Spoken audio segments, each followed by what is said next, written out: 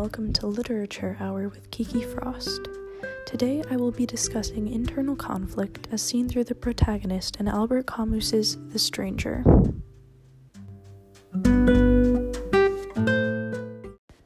The novel begins when the narrator receives a telegram saying that his mother has died.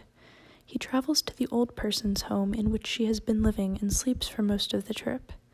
The director and others at her funeral notice his odd behavior, especially the fact that he does not cry at the funeral. The narrator remembers little from the funeral and returns to his town.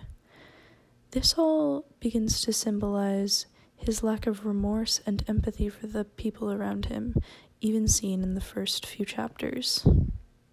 When in town, the narrator goes on a date with a woman named Marie, which leads to her staying the night at his apartment. When he awakens in the morning, Marie is gone. He is unfazed by this and sits on his balcony for the day, watching the people come and go.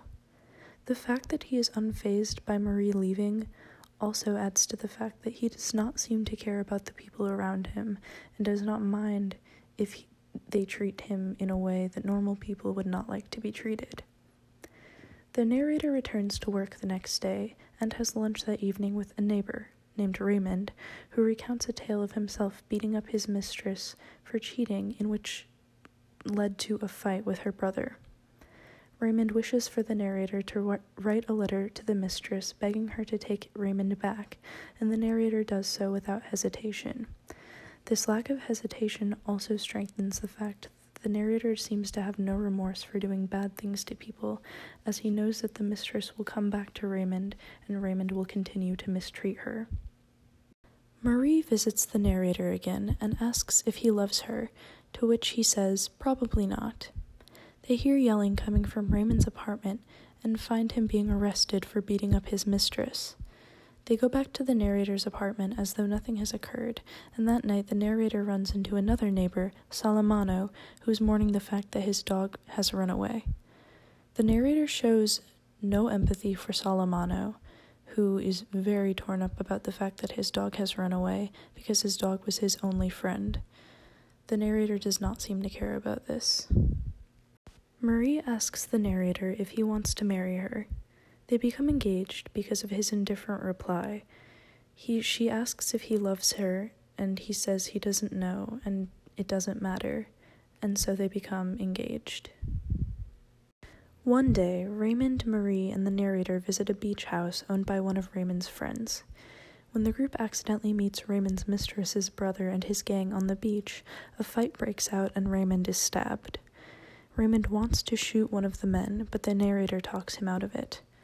Later, returning to the beach alone, the narrator shoots one of the men 6 times, despite him already being dead after the first shot. He does this for no apparent reason, further strengthening the idea that he does not care for other people, and he doesn't think about his actions and how they will affect the people around him. The narrator is arrested and is met with no sympathy even from his lawyer, who is disgusted by the narrator's apparent lack of empathy and his lack of grief over his mother's death. A magistrate meets with the narrator as well and asks him to find God, which the narrator refuses, angering the magistrate and drawing more attention to his apparent lack of morals. The fact that the narrator refuses to see God or find God comes back again later when the narrator meets with a chaplain. Marie visits the narrator in prison, but their conversation is unproductive.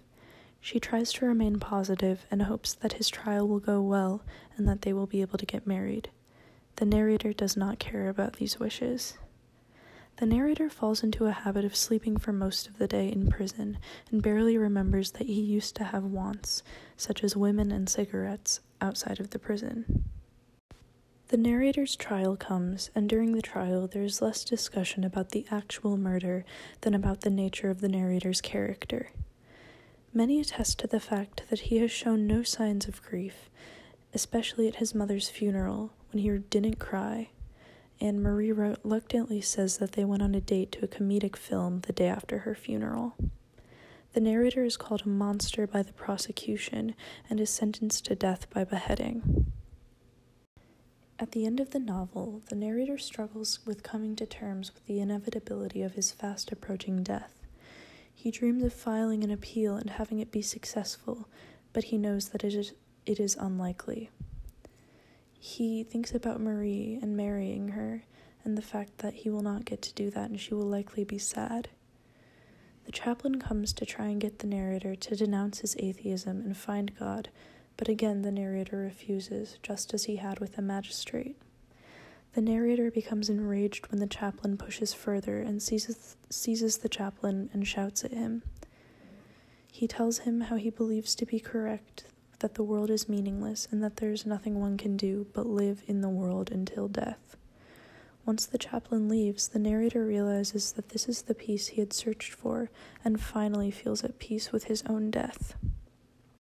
The entire novel is quite an enigma in that the narrator does not seem to feel remorse for his actions outwardly, but one can see that his remorse is later manifested when he is struggling with his fate.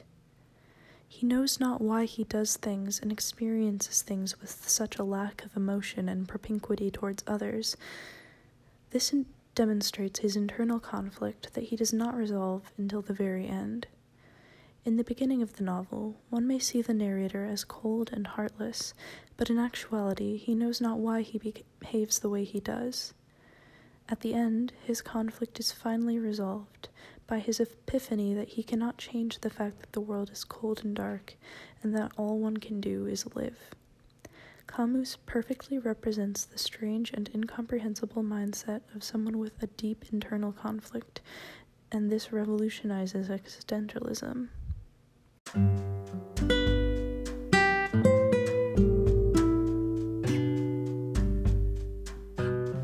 This has been Literature Hour with Kiki Frost. Unfortunately, this is our last episode, but hopefully another podcast can replace us soon.